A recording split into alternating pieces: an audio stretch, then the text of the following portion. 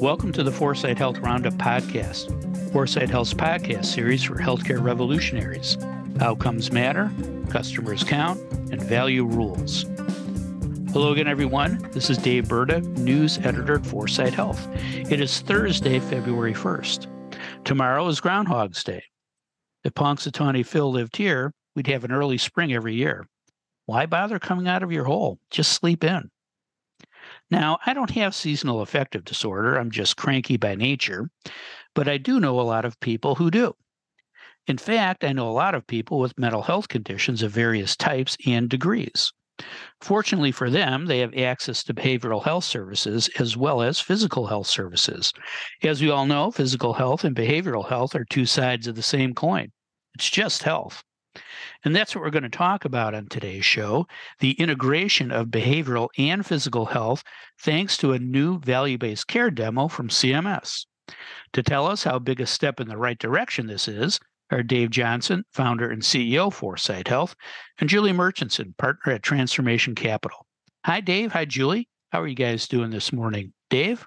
Oh, I am enjoying life in Phoenix at the HFMA board meetings. Love the desert this time of year. Who wouldn't? Good for you. Nice and dry and cool at night, right?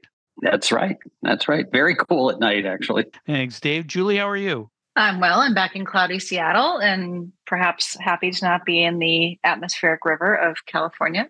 But, busy week. Things just keep rolling along. Very cool. Thank you. Now, before we talk about this new behavioral health demo, let's talk about Groundhog's Day. Dave, what's your prediction? Shadow or no shadow? Well, since it's going to be pushing 50 degrees in Western Pennsylvania this week, maybe it doesn't even matter whether it's shadow or no shadow. Is global warming pushing Punxsutawney Phil into the dustbins of history? He'll probably come out wearing sunglasses. That's my prediction. The unemployment line. That's great. Julie, how about you? Shadow or no shadow? Well, Dave, Bellingham, Washington, that's about an hour and a half or two north of Seattle, was 68 degrees earlier this week. I mean, that's like freaky. So I'm with you on the warm thing. But I would just say that this year feels like a very ominous year for so many reasons, international and domestic, that I think he's going to see a shadow. We'll see. We'll see. Dark shadows. He's going to be seeing dark shadows. That's right. Yeah, well, I'm definitely going no shadow. I want to early spring so I can get out and garden, because gardening takes the edge off my natural crankiness, right? Everyone wins. All right, now let's talk about this new CMS demo. It's called the Innovation in Behavioral Health Model, or IBH. It's open to community-based behavioral health organizations in up to 8 states. It's for Medicare and Medicaid patients who have mental health conditions or substance abuse disorders. CMS will pay organizations to set up care teams of both behavioral health and physical health providers to care for those patients. The, quote, glide path, close quote, from fee-for-service to value-based payment will include 1, infrastructure funding to get set up, 2, integration support payments, which are prospective, risk-adjusted per member per month payments for initial and ongoing screening, assessments, and coordination of behavioral and physical health conditions, and 3, performance-based payments to incentivize quality outcomes. The 8-year program will start this fall. Dave, what's your initial reaction to this new demo, and what, from a payment policy perspective, do you think of the payment structure? Will it work? Well, Dave, I like the model enormously. As I've been saying almost endlessly on these podcasts, I've been working up to my eyeballs on finishing the manuscript for the book Paul Kusserow and I are writing together, Gradually and Then Suddenly, 10 Macro and Market Forces Revolutionizing U.S. Healthcare. And macro force number 5 is pro-market, pro-consumer reforms. And this new program by CMMI falls directly into the type of program Paul and I are thinking about and can actually move the needle in terms of revolutionizing U.S. healthcare. So what is this program? It's replicating in many ways CMMI's model for trying to get more of the Maryland all-payer model out into different states. So in that case, same number of states, 8. Number of years is a little bit shorter, 8 versus 10. They'll have to compete to get the grants. But in the same way that CMMI wants to use federal reform and federal payment to stimulate pro-market, pro-consumer behavior with the HEAD program and all payer structure within a global budget, they're doing the same type of thing here with behavioral health. I mean, the program is designed to improve the quality of care and health outcomes for people with moderate to severe behavioral health conditions. Who doesn't agree we need to do a much better job of doing that? We separate out physical health from behavioral health, and often, particularly people who lack access and means, end up getting their behavioral health care either in the emergency room or in extreme cases in jail. Tom Dart, the sheriff for Cook County, says he's running the largest behavioral health facility, the Cook County Jail, in the entire state of Illinois. People literally commit crimes to get their drugs. Can you think of a more expensive, less effective way to organize and deliver behavioral health services? I can't. So that's what CMMI is doing. It's using the states as laboratory. We'll have community-based networks coming together to put programs together in a way that payment makes sense and outcomes, and they'll measure outcomes. So it's outcomes-based, logical payment. They'll have 8 models to review and learn from, and then hopefully replicate and expand the program when the results come in and they have a better idea of what's really working best. So do I like the program? Absolutely. Is it the type of payment reform that I think we should be doing a lot more of? Absolutely. Yes. Again, perfect. Yeah, big step in the right direction. Thanks, Dave. Julie, any questions for Dave? Dave, love it. 8 years. Why? 8 years to build and study. 8 years. Yeah. Well, you think that's too long, obviously. Yeah. What we saw was kind of a rolling 3-year period of time to get into the program. And I think the demonstration project can end at any time within that 8 years. So if you don't get in for 3 years, you've got another 5 years to generate data. My guess is if they discover a nugget of gold in different types of programs, they'll move to continue funding it probably at greater levels within whatever states are doing the demonstration, and then start making it more broadly available. I mean, if I'm in CMMI shoes and I've got something that works, once I'm certain it works, and they're trying to prove it out, I think they believe it is going to work, they can pull the trigger whenever they want to expand the program. Julie, I understand where you're coming from, but let's think more about demonstrating success and then immediately amplifying. Got it, Dave. Thank you.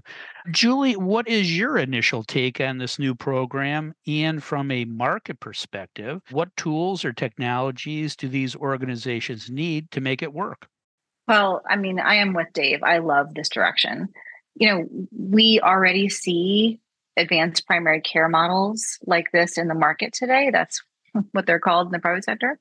And, in full disclosure, we're partnered with one of them, a PRE, which works with employers and health plans to deliver value-based care in this kind of integrated model, primary behavioral, broad whole person. Blue Cross Blue Shield of Arizona launched their members-only Persano clinic group, and it's an offering that they sell as an additional benefit to their employers. So you're starting to see these models sprout up in the private sector and, frankly, mostly commercially focused. So I'm thrilled to see CMS initiate the work. And I hope it's the beginning of broader creation and operation of these kinds of innovative models. They're out there pioneering this work. I also hope it doesn't take 8 years for outcomes. I mean, it seems extreme given what's already out there in the market, but it's also kind of understandable when you think about the populations, obviously, that they're targeting. So, good and bad with me. I love the phrase, by the way, no wrong door, but it feels a little odd to me at the same time. I don't know if you caught that, Dave. And I know it's an effort to destigmatize, but it feels a little bit off in a weird way. So that was a funny thing to me. And I will say to your exact question, Berta, I don't know, what tools and technologies don't you need to make this work? I mean, it's not rocket science, but it's also the tools and technologies that are used today, for instance, for the two examples I just gave are not those that are typically used by our largest healthcare organizations, but it's things like everything in the cloud to scale and optimize care coordination across the whole, unit of people involved. It's data-driven personalization that helps navigate a patient through the care process, guidance around benefits as those are applicable, care options that simplify the experience for the person and remove barriers to care. It's care management that enables all that personalized outreach and making sure that everyone's getting the care that they need. And it's frankly a common architecture and robust information technology system that collects and analyzes claims with clinical outcomes and provider cost and quality data, and is very outcomes focused in its analytics and reporting. And above all, like a team-based culture is what this takes. You need multiple levels of clinicians and coaches that provide a leverage model and wrap around that kind of whole person approach. So I don't know, no big thing. Yeah, maybe more culture than technology needed. That's great. Thanks, Julie. Dave, any questions for Julie? By the way, I loved your comment about no wrongdoer. It kind of reminds me of the saying, no bad questions. We both know that's not true, right? I made a career out of asking bad questions. Yeah, there you go. I believe every bit as enthusiastically as you do that real customer engagement requires easy use apps that cover the map. Any companies out there that are getting closer to having a user interface that effectively integrates mental health services with physical health services? Yeah, so it's a great question. And I would say that the two examples of Opry and BCBS Arizona's Presano clinics that I mentioned, those are member-only experiences, right? So what they may be creating for those members is quite proprietary to their model. And not that that's a bad thing, but I use that to say there's not actually really like an available app that's doing that, that's wrapped around their service, right? I will take the opportunity to mention that, there are others in the market that are trying to develop platforms to streamline all the communications that come from all these point solutions so that a health system or a health plan, for instance, can have a more common communication and information management architecture sits on top of all those source systems. So you're starting to see that direction of development.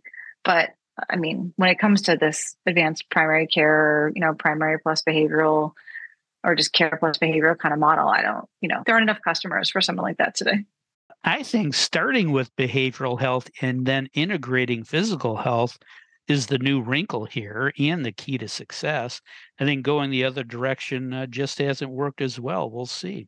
Now let's talk about other big news that happened this past week. Julie, what else happened that we should be talking about? Well, we've seen an IPO announcement from a company called Bright Spring, which is a home health company.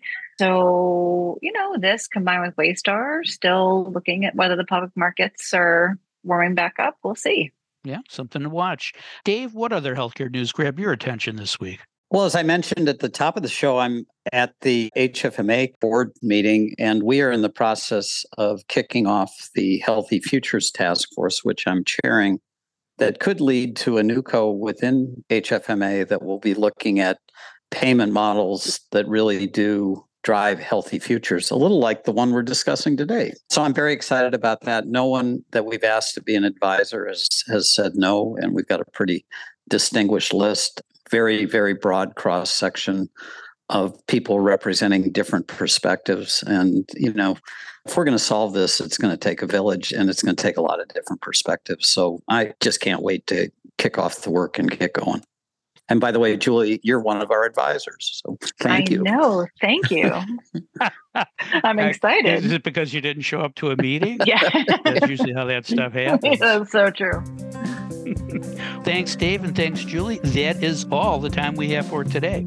If you'd like to learn more about the topics we discussed on today's show, please visit our website at 4sighthealth.com. And don't forget to tell a friend about the 4sight Health Roundup podcast. Subscribe now and don't miss another segment of the best 20 minutes in healthcare. Thanks for listening. I'm Dave Berta for 4sight Health.